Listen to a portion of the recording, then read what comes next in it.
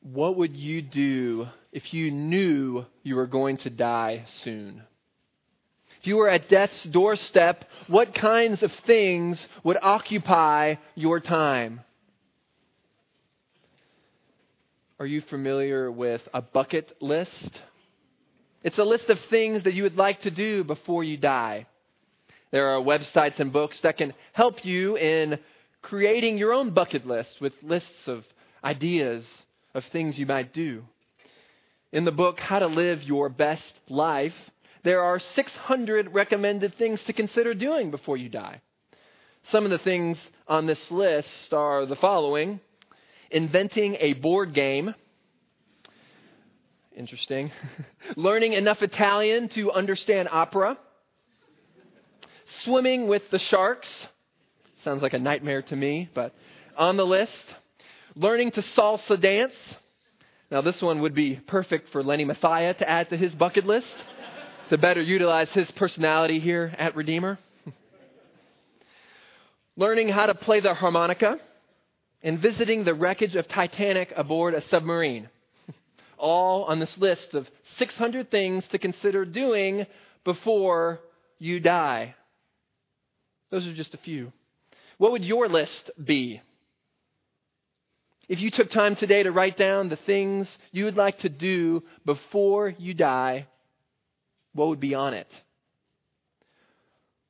What if instead you knew you were down to the final 24 hours in your life?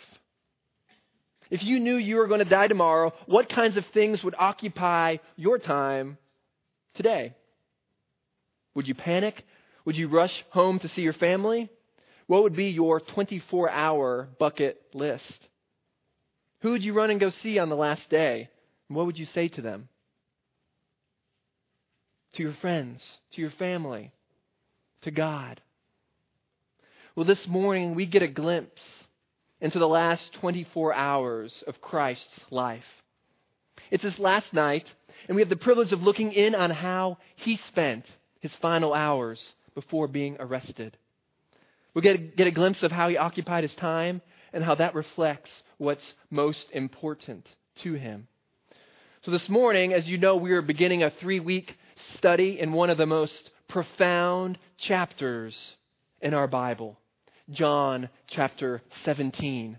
So if you want to turn there with me, John is the 4th book of the New Testament after Matthew, Mark, and Luke. Then we get to John. These first 4 books comprise a section called the Gospels. And it is here that we see Jesus in action. We see him living on the earth. We see him living in poverty, working a tough job, preaching sermons, praying. We see him falsely condemned, betrayed by a friend, beaten and killed. We see God in the flesh. The Gospel of John is, in particular, rather special because 80% of its content is unique, not written in other places in the Bible.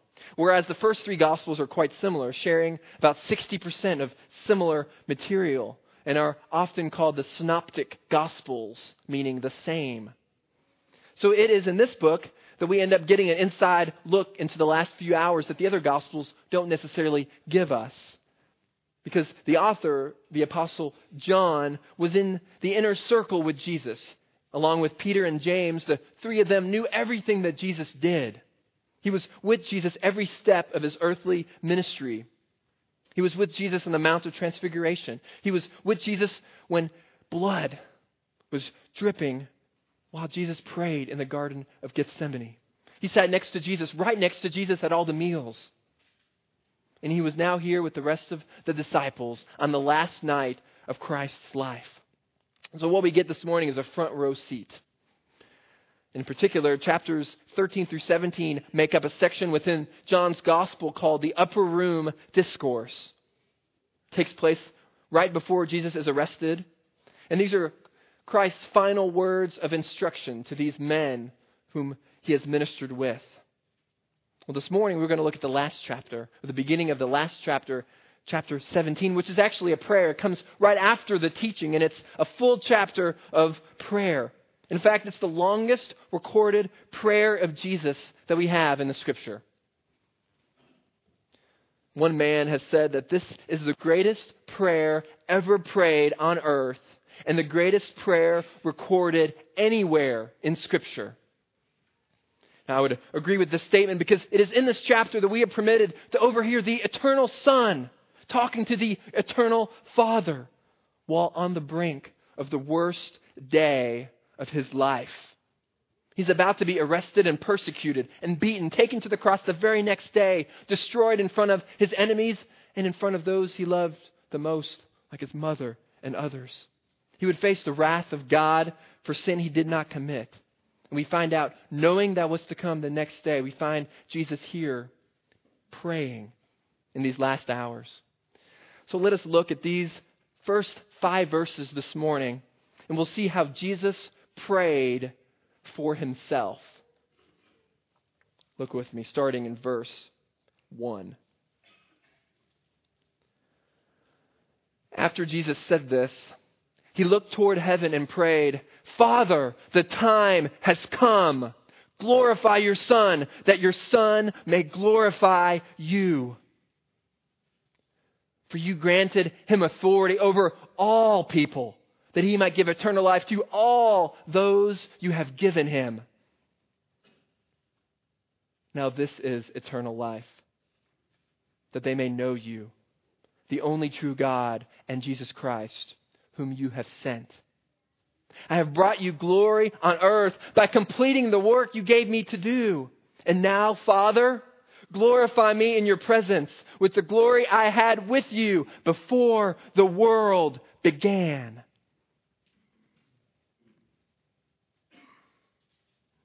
This beautiful text this morning is going to answer 3 questions for us. Who is Jesus? Secondly, why does Jesus pray? And then, what does Jesus pray?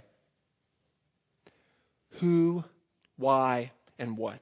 We'll spend most of our time on this first one, who is Jesus? And we'll find this morning that this sermon is heavily theological because these first 5 verses are so dense, so rich. There's so much to look at. Some of the most incredible verses in the Bible. In fact, I would say it's one of the most descriptive paragraphs in the Bible on who Jesus is. So hang with me here as we delve into specifics here, as we look at 7 things on who this Jesus is. Well, before I go through this list, fundamentally, this scripture here, these 5 verses tell us one main thing about Jesus.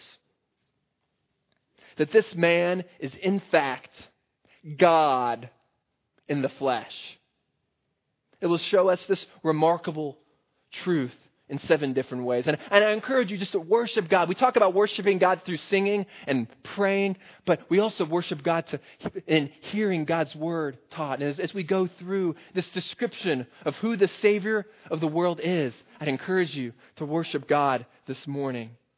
So 7 things about Jesus. One is that Jesus is eternal. Jesus is eternal.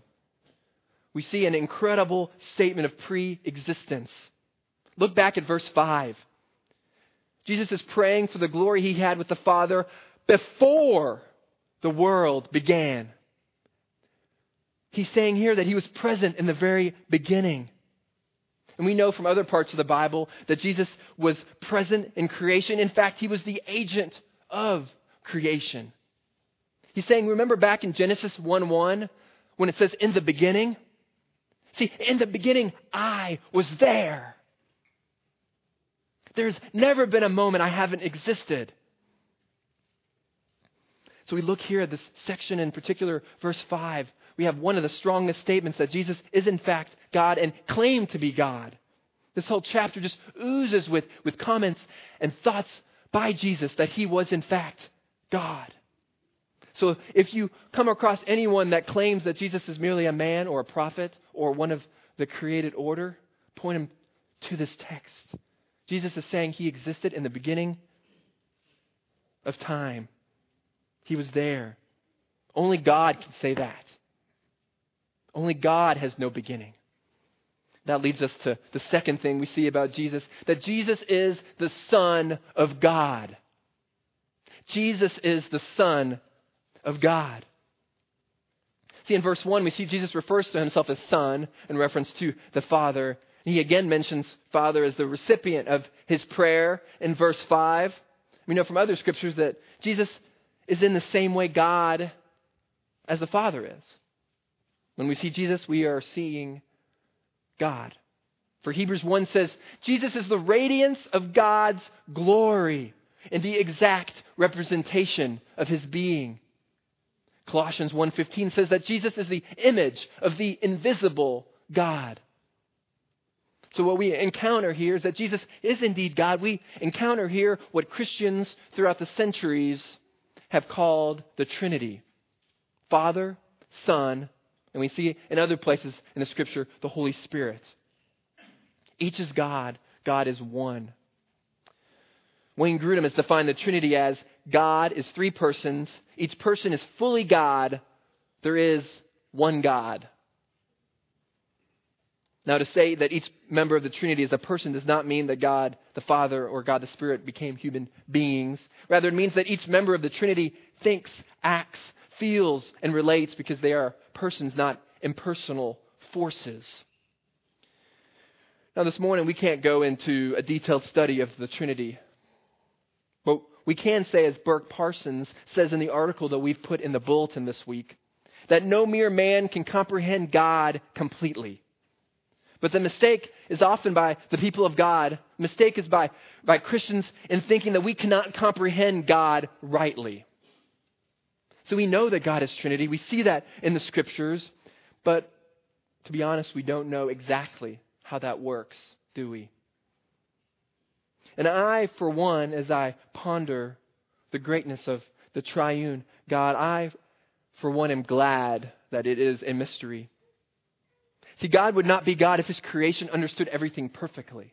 If we understood the vastness of a holy God, we would be God. So I, for one, get comfort in the mystery of God. And we are encouraged by it. At the same time, it's important for us to understand rightly. So I encourage you to read that article and to feel free to ask us for other resources on it. So that's the second thing. Jesus is the Son of God, member of the Trinity. Thirdly, Jesus shares the Father's glory. He shares the Father's glory.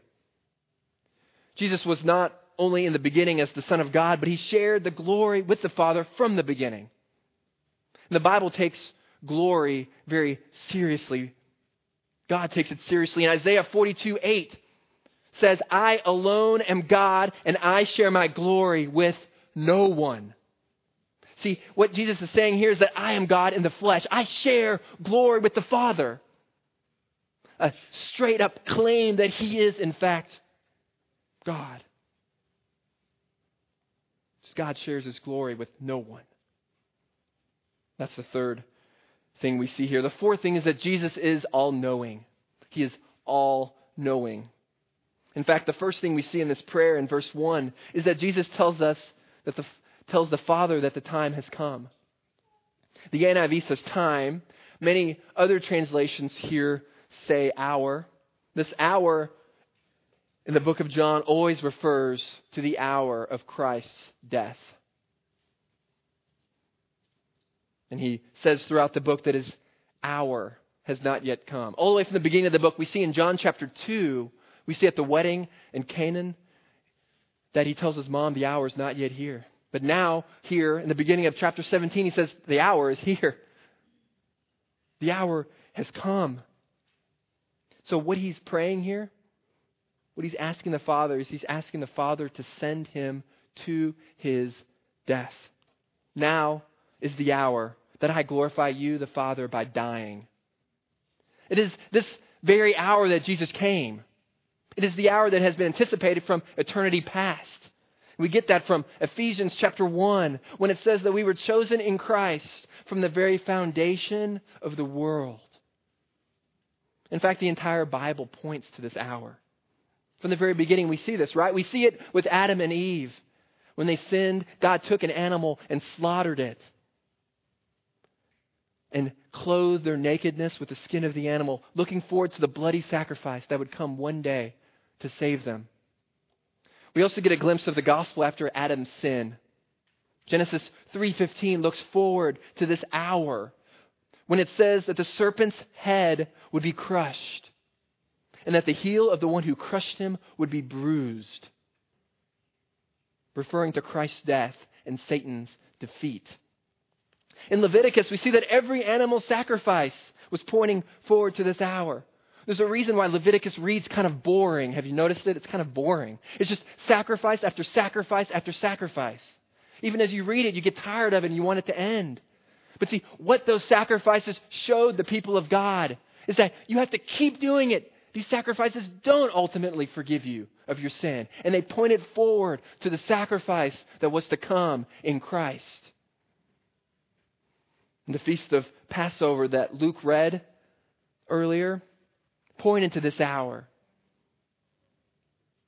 See, as believers put blood on their doorposts of their houses, as they did that, their firstborn sons were spared death in that final plague there in Egypt. They were a people delivered from bondage by faith through the shed blood. So they were saved through faith in the shed blood that was to come. See, that blood on the Passover pointed them once again that they needed to be saved by blood, by sacrifice. And Isaiah sees this as well. Looks forward to this hour when Christ would be wounded for our transgressions, pierced for our iniquities, and that with His stripes we are healed. So the entire Old Testament pointed to this hour when there would be a sacrifice for the payment of sins. A promise had been made in the Old Testament that a Savior would come. And now in the New Testament, we see that this promise is indeed kept by God. Promises made are promises kept. See, the Old Testament and the New Testament in our Bibles are designed to go hand in hand. So promises made are kept. And here, Jesus could now say that this hour that all of eternity past had been pointing to was now here. It was time for Him to die and for others to be saved. In fact, Jesus had known this from eternity past. He had designed it with the Father. It wasn't a surprise. Before a single person was created, Jesus joyfully submitted to the plan of salvation for mankind. Jesus is all-knowing. He planned it. He knows about it. Not only that, the fifth thing is that Jesus is sovereign. Jesus is sovereign. In verse 2, it says that the Father granted authority over all people. Jesus was in control over everyone. He was in control over the men who arrested Him. And ultimately, He was in control of the men who nailed Him to the cross. At any moment, He could have stopped it, but He didn't. Not only that, but we read in the Gospels that Jesus controlled the winds and the weather. He could feed thousands with merely a couple of loaves and a few fish. He could walk on water and calm the waves. Jesus was in complete control over His entire life and the entire earth. He is sovereign. Not only that, but sixth, we see that Jesus is the giver of salvation. The giver of salvation. He was sovereign over everything, including the giving of salvation to those whom the Father has chosen. Notice again the relationship between the Father and the Son in verse 2. For you granted Him authority over all people, that He might give eternal life to all those you have given Him. So Jesus here is talking about believers, that the Father gives authority to the Son to give eternal life to those the Father has given to the Son. Do you see what's happening here? In essence, every believer is a gift from the Father to the Son. Jesus' authority to bestow eternal life extends only to those whom the Father has given to Him. Now, this indicates a kind of subordination of the Son to the Father. Now, they are both God, but in the Trinity, each member has a distinct role as in creation and redemption, Jesus is the Father's agent who gives eternal life to all whom the Father had given him. We see Jesus says this in chapter 14. He says, I am the way, the truth, and the life. No one comes to the Father except through me. Jesus is the giver of salvation, and he alone can give it. Which leads to the seventh and final point, is that Jesus is the sent one. Jesus is the sent one. Look at verse 3. Now this is eternal life, that they may know you, the only true God, and Jesus Christ, whom you have sent. Because there is no way for man to be saved apart from Jesus. Jesus had to come.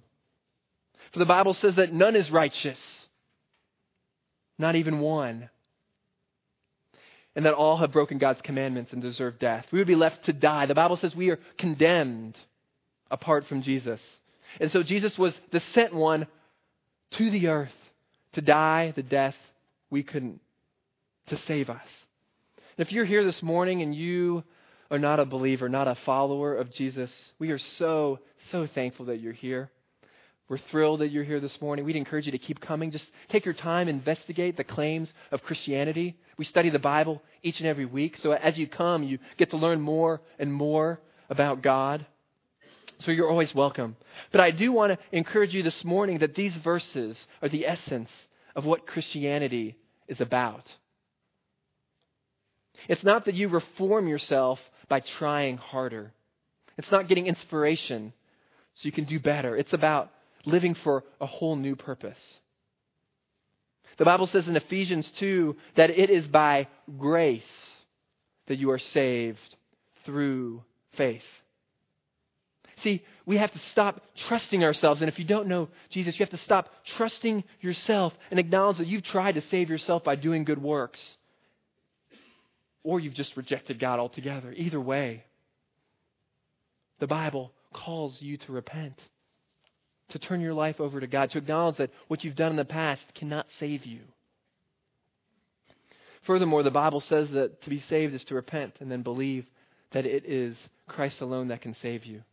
You need to trust Him completely for salvation. And I encourage you to do that today, even this morning. You see there in verse 3, it says to know God. That's eternal life. And to know God is to be in a relationship with Him.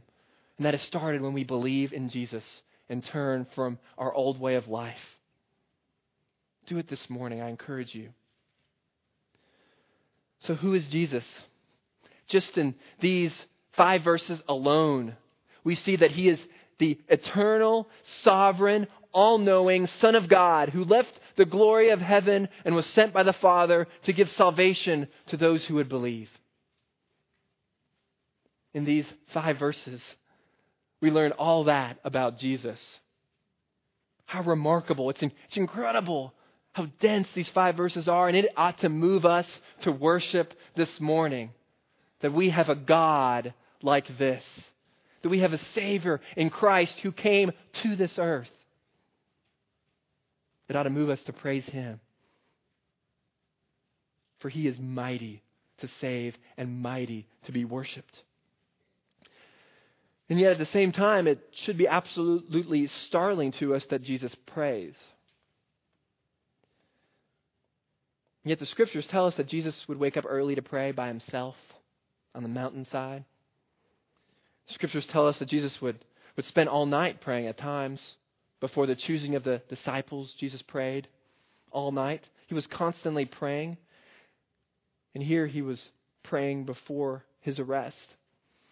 So the second question I'd like to ask this morning is, why does Jesus pray?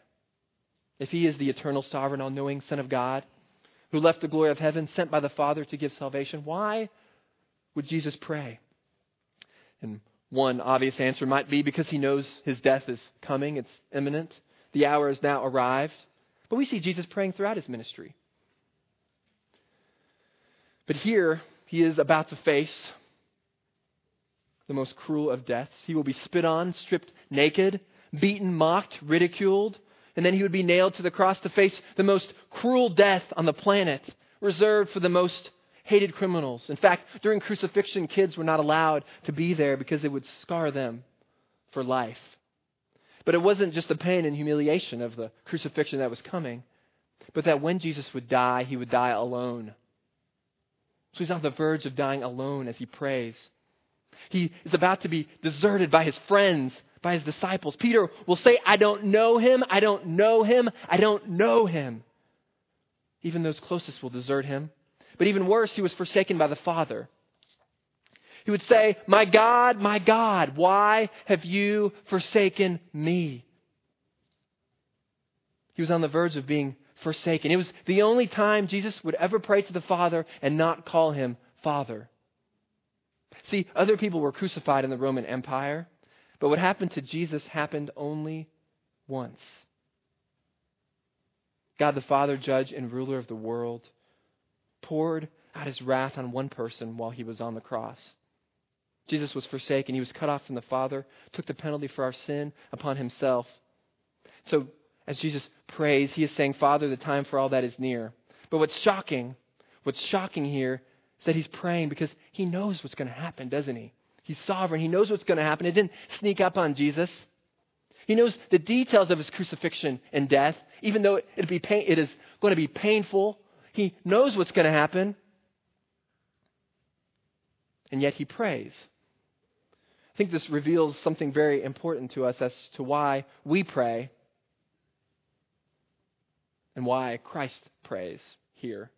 We tend to pray when things are in doubt, don't we? When we don't know the answer, when we don't know what's coming. I saw this in my own life this past week.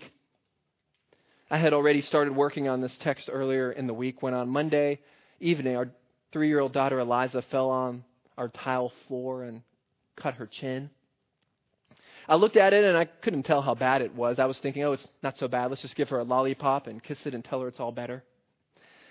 See, if there was ever a person who likes to avoid going to the doctor, it's me. Sometimes just being in the doctor's office makes me sick. And if I see a needle anywhere in the office, if my eye makes eye contact with that needle, it's likely that I will faint. So I need to get in position and lie down at that very moment. So I really wanted to protect my daughter from being subjected to such treatment. And this is precisely why I don't make medical decisions in our family. I leave that to Gloria. So rather quickly, Gloria decided to take Eliza to the doctor, and I stayed at home with Nora. Those minutes after they left were excruciating. They seemed like hours, and I badly wanted to be there with Eliza, to comfort her, to hold her, to whisper in her ear that everything's going to be okay, and to pray for her. But I couldn't. I was stuck at home, utterly helpless. Would she be brave when she faces those needles? Was her scar going to be okay? I wondered. So I grasped my phone as hard as I could, held it there, ready for any update, and then finally I got an update, got a message from Gloria saying that the first doctor they went to couldn't fix it, and that they would have to go take her to another hospital to go see a plastic surgeon. And I thought, oh no, my daughter's only 3 and she's going to have plastic surgery. How bad is her cut? I didn't think they needed to build her a new chin. I mean, I like her chin. It's a great chin. I thought she just needed a Band-Aid. Apparently I was way off. Well, then we got further word that day that they were going to have to give her gas, put a gas mask on her before they would fix her chin because she wasn't cooperating, because she was putting up a fuss. They needed to do this. And at this point, I was starting to freak out a little bit, and Nora was a little uneasy. She was sitting there next to me, and we started praying fervently. Here's my 18-month-old daughter next to me praying, and Nora's pretty cute when she prays. She keeps her eyes open, kind of tilts her head down, and kind of frowns, kind of squints really hard when she prays. But I looked over to her while we were praying, and I just saw tears just flowing down her little face. See, Nora had watched and seen the accident, and as we prayed, even this 18-month-old girl faced the emotions of not being there with Eliza and crying. See, obviously we were both sad in that moment. We felt utterly helpless to do anything. We couldn't even be there with Eliza to comfort her. Now, have you been in a situation like this? One where you were totally helpless to fix a situation? You couldn't change a thing and you pray and ask God for help? No, it was in the midst of this trial, and Gloria had told me to make sure to tell you that Eliza's okay. She needed 3 stitches. They did it fine. Everything's working out great. She's playing in the children's ministry right now, running around with a little Band-Aid. But what I realized in the midst of this trial, I realized that night that this was my most fervent prayer time of the day. Sure, I had prayed, but not this seriously.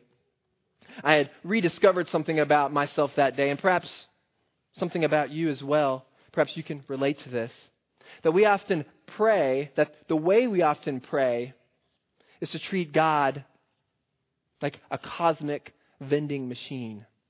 Meaning that we go to God just to get things that we want. So we put a Durham in the vending machine, and then we click how we want God to answer the prayer, and we click the button. Then we put another Durham in the vending machine, and we click another button and ask God to answer our prayers. So when we pray in this way, we're not sure necessarily what the final outcome will be. So we tell God what we want, don't we? We pray a one Durham prayer and ask God to give us what we want. We pray in this way. When we pray in this way, we conform God to our agenda. Jesus prayed the other way around. Not to conform God's agenda to His, but Jesus prays so that God, the Father, would conform His heart to the Father's agenda.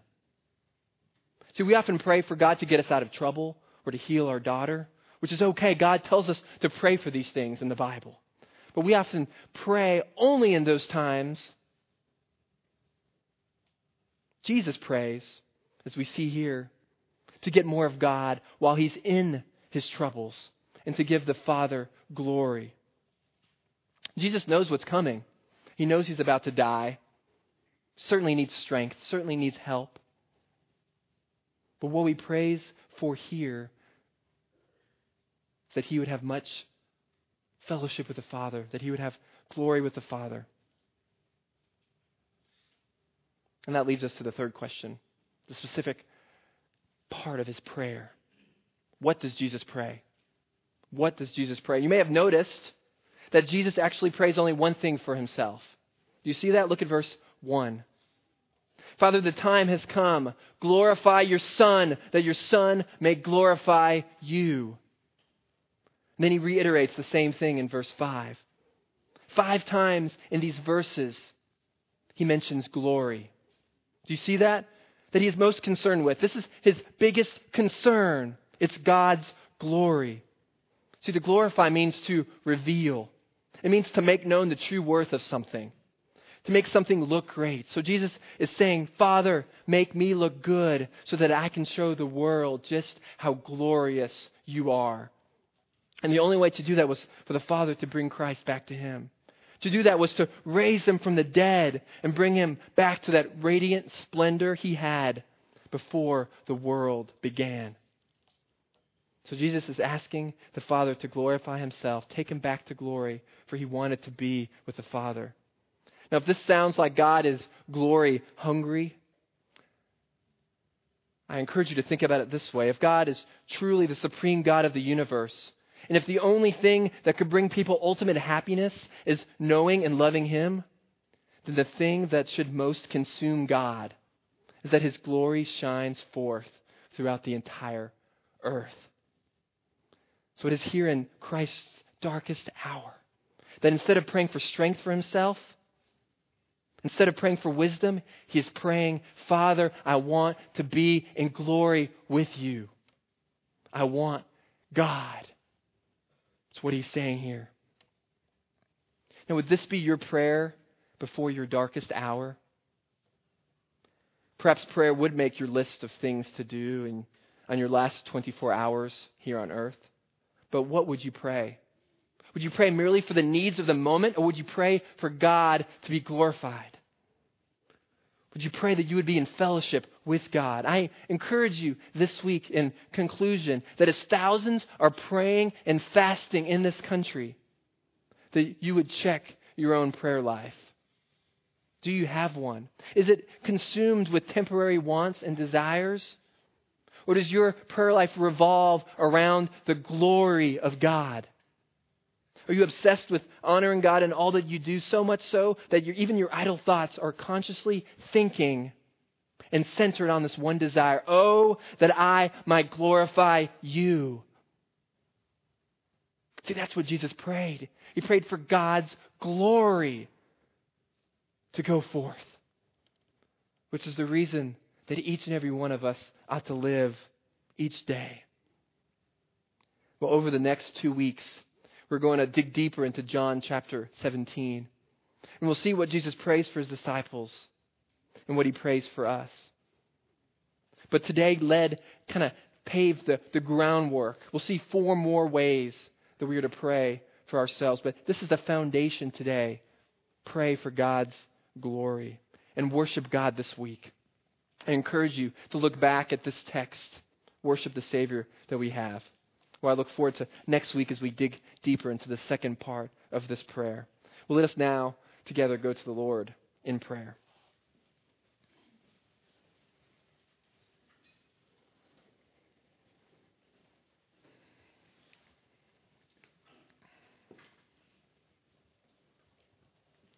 Father, we want more of you. As your beloved children, that is what we truly want. Forgive us when we are distracted by temporary, earthly things. Would you, by your grace through Christ, give us the faith we need to pursue your glory and not our own? We worship you for who you are. And we magnify you for what your Son has done on our behalf. Thank you for Jesus and his humble submission to your will on the cross. Thank you for your Holy Spirit who enlivened our hearts and minds to see the magnificent truths of the gospel this morning. Please make us aware of your glory this week, that we may continually praise you. And would we seek to revel in your glory every moment of the day. It is in Christ's precious name that we pray. Amen.